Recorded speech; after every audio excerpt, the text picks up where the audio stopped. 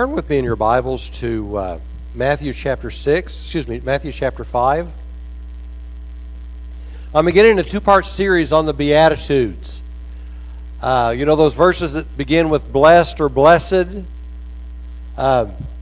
fact, I saw Marion's shirt, it says blessed. That could be the title for my sermon. You want to stand up? Anyway, the Beatitudes are the first part of the Sermon on the Mount, which is in Matthew 5 through 7.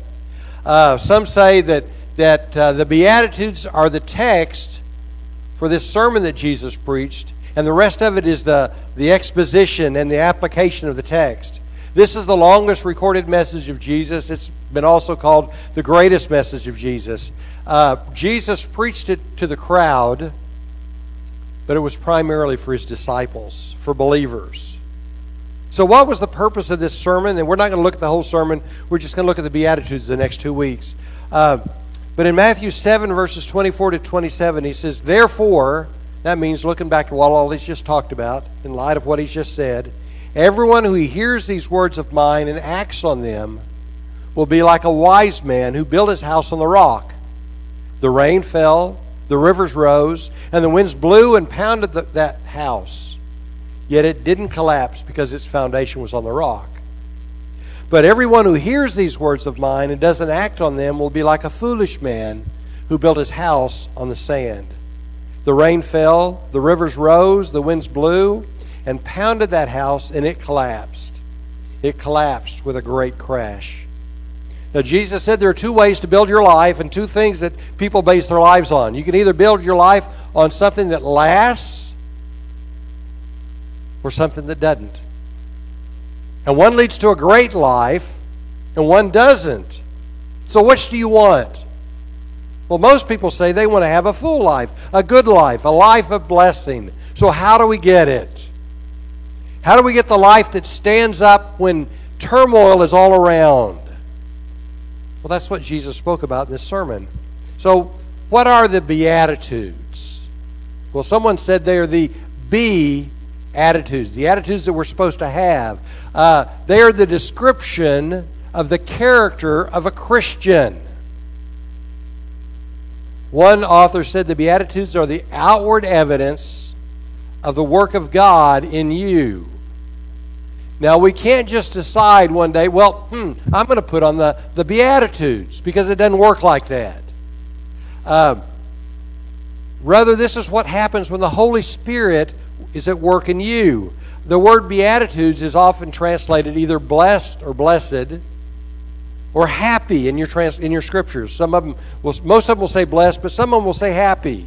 It means the inward contentedness that's not affected by what's going on around you.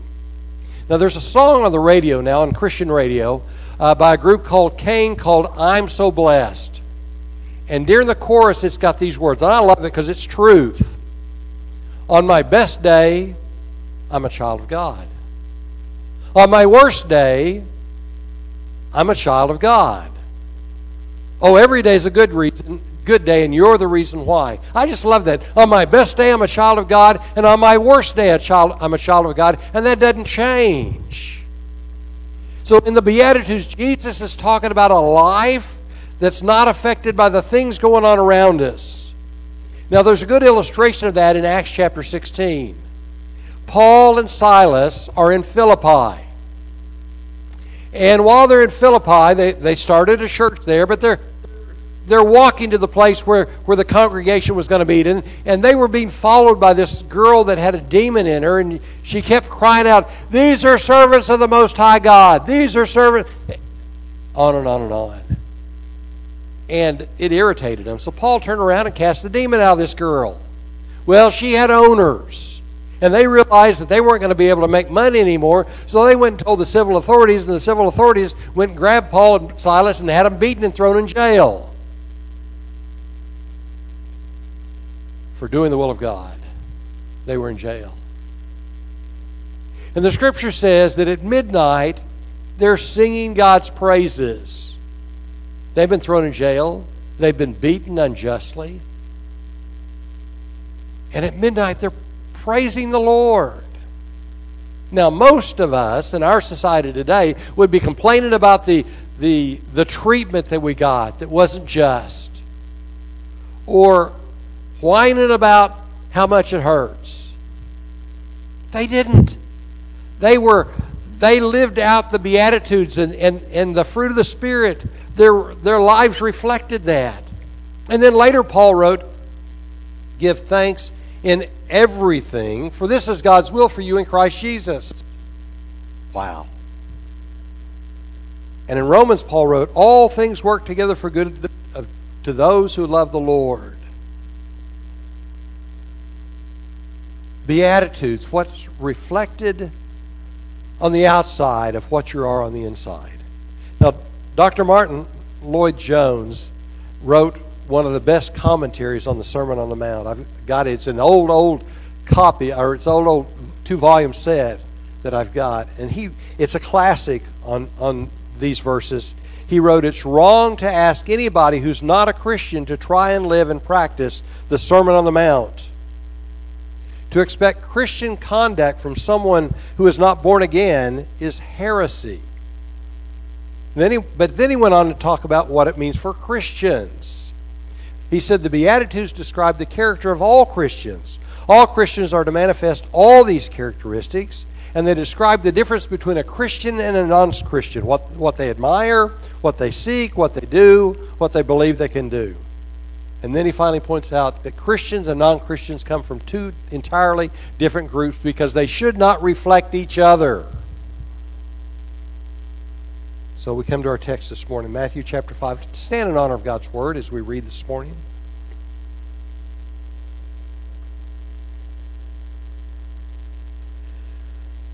When he, Jesus, saw the crowds, he went up on the mountain, and after he sat down, his disciples came to him. Then he began to teach them, saying, blessed are the poor in spirit, for the kingdom of heaven is theirs. Blessed are those who mourn, for they will be comforted. Blessed are the humble, for they will inherit the earth. Blessed are those who hunger and thirst for righteousness, for they will be filled. Blessed are the merciful, for they shall be shown mercy. Blessed are the pure in heart, for they will see God. Blessed are the peacemakers, for they will be called sons of God. Blessed are those who are persecuted because of righteousness, for the kingdom of heaven is theirs. You're blessed when they insult you and persecute you and falsely say every kind of evil against you because of me. Be glad and rejoice, because your reward is great in heaven. For that is how they persecuted the prophets who were before you. Father, thank you for your word. Open it up into our hearts and lives. And we pray in the precious name of Jesus. Amen. Thank you. You may be seated. Now, when Jesus preached this, he was talking about what the Holy Spirit does in us. It happens because we submit to God working in us. And some people will say, well, why would we want those? I mean, when you look at it, poverty, mourning, meekness, persecution, those don't sound like happiness. To the world, they sound like misery. The world says, happy are the rich, happy are the successful, the macho, the popular. But are those things really enough? Do riches and success and power really bring satisfaction that lasts? Well, I don't think it does. And in the lives of these two men, it didn't. Nelson Rockefeller was the richest man of his day. One day someone went to him and said, okay, Nelson, tell me, how much money is enough? His one-word answer was simply, more. Riches didn't satisfy for him.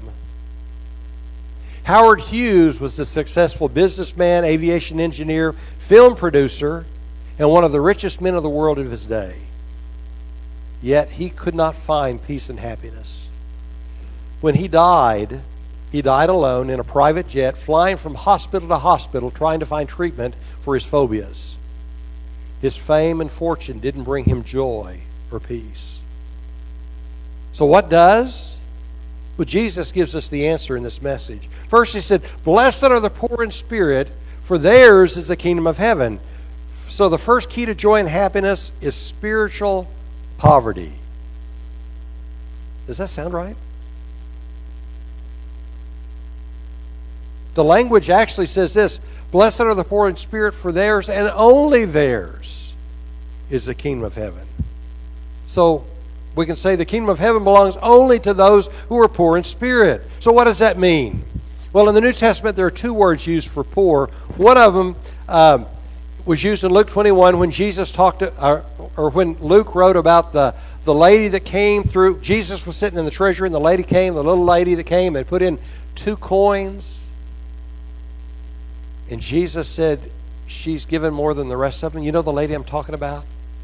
The language implies that she's poor, but it's not the word that Jesus uses here. The word that Jesus used means to shrink or cower or cringe, as beggars often did in that day.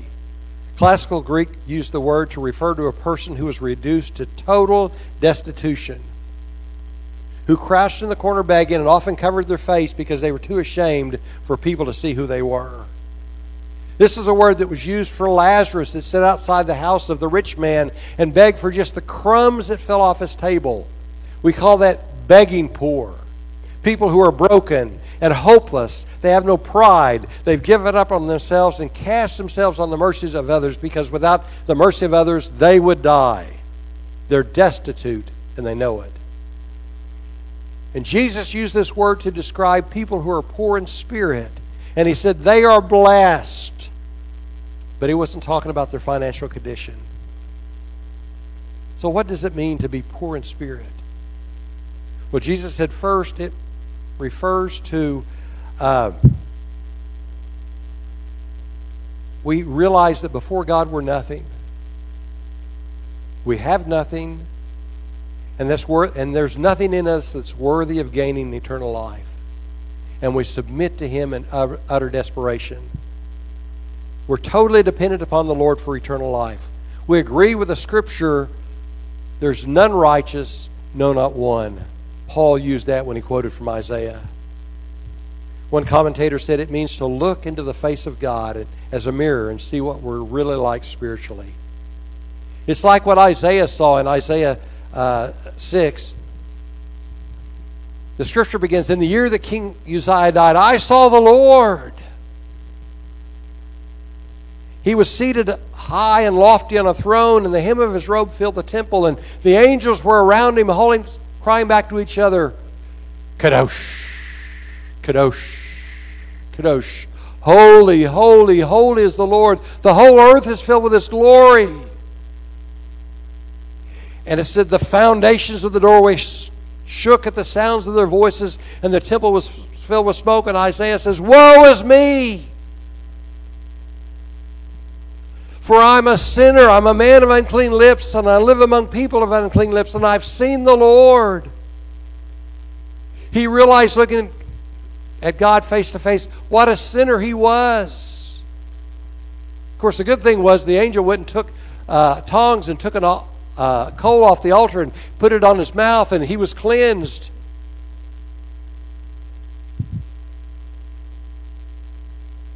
But that's what Jesus was talking about. When we come to the place that we know we're spiritually destitute, when we realize we can do nothing to gain eternal life despite our best efforts, when we rely totally upon God and know that if he doesn't provide eternal life for us, we have no hope. And when we surrender, then we're poor in spirit.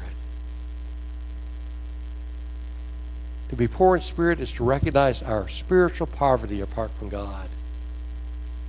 It's to see ourselves as we really are, hopeless, helpless, and lost. And then we can be saved. Another word for poor in spirit is humility.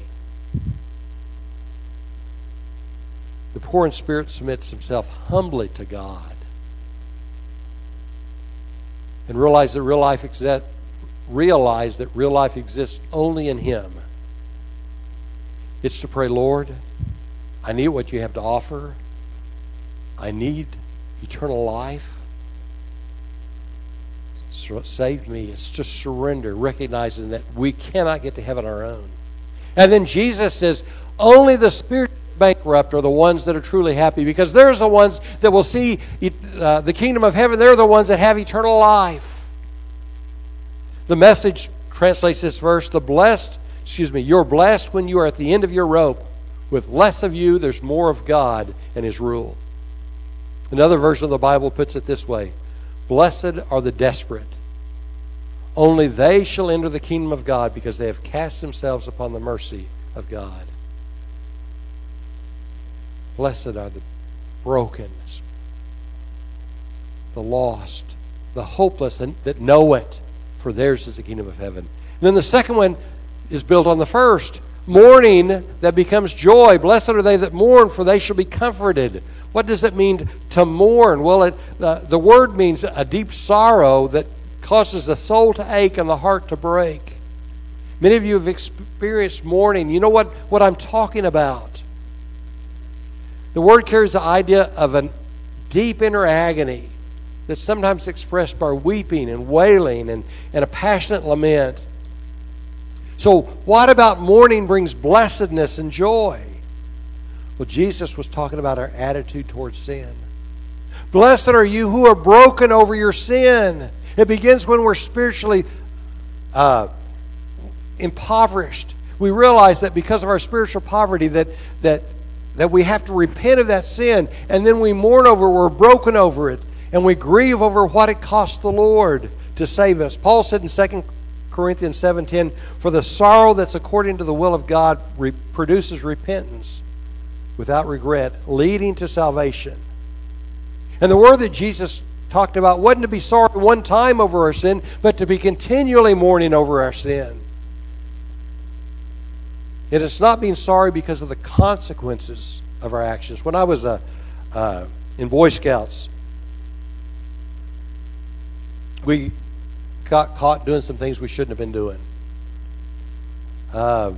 Without adult supervision, sometimes teenage boys do things they shouldn't do.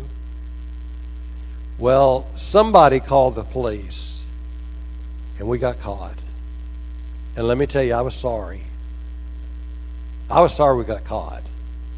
That's not what Jesus is talking about. Because there were consequences to getting caught. I didn't have to go to jail or anything like that, but I think my mama was worse than jail, let me just say. But this is being broken over your sin. This kind of grief includes mourning over the sins of the lost, not just your own sins, the sins of other people, mourning over the sins of the church, and mourning over the consequences of sin in our society, to be broken over that. Jesus said the result is comfort. In our context, comfort means forgiveness. Blessed are those who mourn over their sin, because they'll be forgiven. And that brings joy. And then the third one is blessed are the meek, for they shall inherit the earth. That comes from Psalm 37:11 that says, but the humble will inherit the land and will enjoy abundant prosperity. So what's meekness? You know, we don't have a very good idea of what meekness is in our society. The Greek word means mild or soft, and we kind of think about it that way. It's used to describe a soothing medicine or a gentle breeze. But when it talks about people, there are 4 different words that are used to translate meekness: gentle, or humble, or considerate, or strength under control. It's that word that can mean a wild stallion that somebody has roped and brought under control where they can ride it. It's still just as strong as it ever was, but it's meekness under control. It's strength under control. It's that control the Holy Spirit has upon you that when you're slapped on the right cheek, you're willing to turn the other. Read a story a few years ago about 40 meek men. This actually happened in 320 AD in Sebaste in the mountains of Armenia. And in 320 AD was one of the coldest winters of that time. And I don't know how they know that. They just know. Anyway, an order had come from the Roman emperor. His name was Valerius Licinius, that every man, woman, and child had to bow down before him and say that he was God. 320 A.D. Well, there was a group in the Roman army of soldiers called the Thundering Legion, known for their exploits, known for their courageousness, known for their strength. They had a reputation all across the Roman Empire, and they were stationed in Armenia. Well, the emperor wasn't satisfied just that they were strong and that they had served him faithfully. They wanted them to bow down. Remember, these are strong men. They're trained to defend 16 square feet with their life. And when it came time for the day to bow down before the emperor, 40 of them said they could not.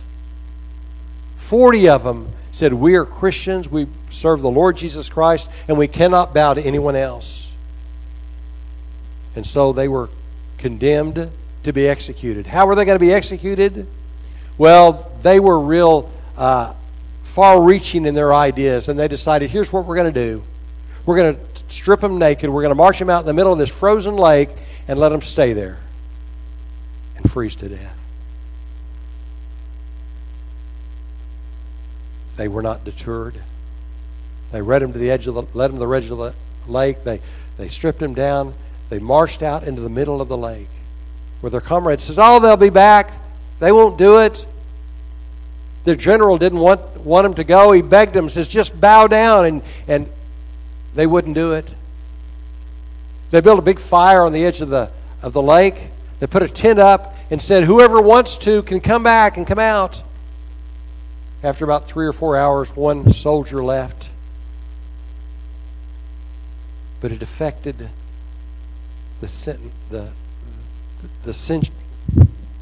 I lost the word. The soldier that was standing there on guard. And he looked at his general and he said, "I will be the man to replace him." And so he walked out across the ice, took his clothing off, walked out across the ice, and was with the others who prayed to God that they be brave, and they began to shout, "Here die 40 men for Christ." In the morning, there were 40 corpses out on the ice. Men who had frozen to death, who'd sacrificed for their faith and belief in Christ. They were meek men because they were under the control of the Spirit of God. A judge ordered that their bodies be burned and their ashes thrown into the river. 350 years later, in a chapel in the Forum of Rome, a plaque was dedicated to these 40 soldiers, which still hangs there today. And it's engraved with the words, "Here die 40 men for Christ." Meekness is based on humility, not weakness. It's a result of a change that Christ can make in someone's life as they come under the control of the Spirit of God. So meekness builds upon the first two Beatitudes. As a person is broken over their sin, they realize that they're spiritually impoverished. They're dependent upon God for eternal life. They mourn their sin. They become strength under control. And what shall they inherit? It says the meek shall inherit the earth. It doesn't mean this world we look out upon us. It means to inherit peace with God. Anyone who's meek is always satisfied and already content. It's to have Christ reign in you. Well, the fourth talks about hunger that's a blessing. Now, I don't know what you can hear right now. My stomach's rumbling. I can smell that food back there, and probably some of you are too. So you don't have to go anywhere. If I go a little bit longer today, you're going to be taken care of earlier than if you'd had to go somewhere. So just hang with me. Unless you hunger and thirst for righteousness, you will not have it. It has to be a priority. And Jesus did not say, blessed are those who hunger and thirst after happiness. He says, happy are those who hunger and thirst after righteousness. Righteousness means justification, being right with God. And sanctification means becoming more and more like Jesus. Righteousness is a desire to be free from sin, because sin separates us from God. It's a desire to be free from the power of sin. How many of y'all have been tempted today? I got a few heads, yeah. It's a desire to be free from the desire from sin. I hate just the desire for sin. Righteousness is a desire to get rid of everything that keeps us from our relationship with Christ. So what do we hunger and thirst after it? Well, Jesus used language that meant that we're desperate. It's language that implies life is ebbing out, and I have an urgent need to meet that. Then Dr. Martin Lloyd-Jones, that I quoted from earlier, said, if you don't hunger after righteousness, then you're not saved. A desire for heaven without a desire for righteousness means we'll spend eternity in hell. And then this is another quote. He says, if we have a desire to go to heaven but do not have a desire to be like Jesus, to be with Jesus' people, to study His Word, then there's something seriously wrong in our spiritual life. Why should we hunger and thirst after righteousness? Because only then can we be satisfied. It's a paradox.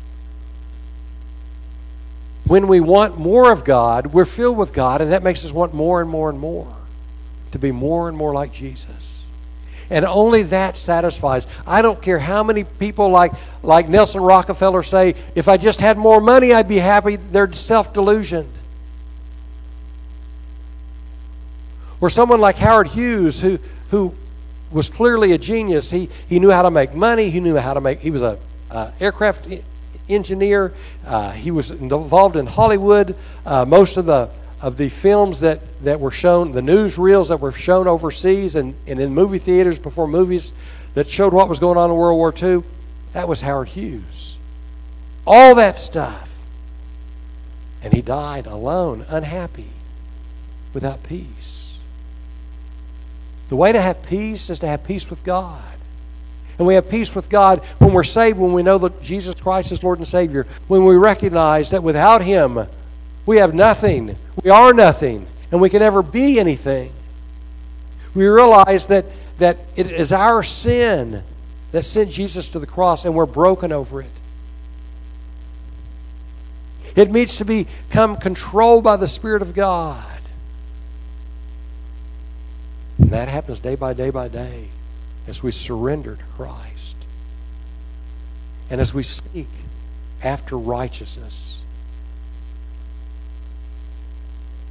Jesus says, you want to really be happy? You got to throw away the world's idea of happiness, because it doesn't satisfy. But only in Christ can we find satisfaction. Only in Christ can we find real joy that doesn't depend upon our circumstances. Only in Christ is life worth living. Father, we're so thankful for the life we have in Jesus. We're so thankful, Lord, that there was a time you convicted us of our sin and of our need for a Savior. Break us, Father, day after day after day over our sin.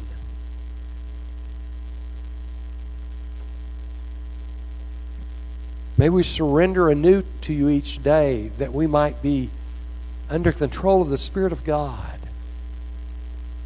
Not weak, but strong in Christ. And then may our greatest desire as Christians be to become more and more and more like Jesus, to please you and honor you and to bring you glory as we hunger and thirst after righteousness.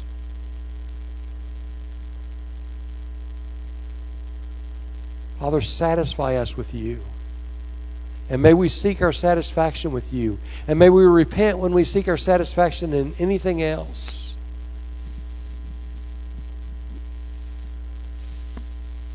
May we live our lives, Father, in a way that not only brings you glory, but that demonstrates that we love you more than anything else. Thank you, Jesus, for going to the cross for us. Thank you, Jesus, for making this life that we have possible. And thank you, Jesus, because in your name we're able to come into the Father's throne room and pray this. And we pray in the precious name of Jesus. Amen. Are you poor in spirit? Do you know Jesus is Lord and Savior? Then praise the Lord right now. Ask Him to make you more and more like Him. Are there people that you know that are lost without Christ? Pray for them. As God has spoken to your heart today, if there's a decision you need to make, I encourage you to come forward and make the decision, or at least write it on one of the communication cards that are like this in your pew, and put it in the offering box so we can pray with you about your decision. Let's stand. We're going to sing our invitation hymn. You move as God moves you.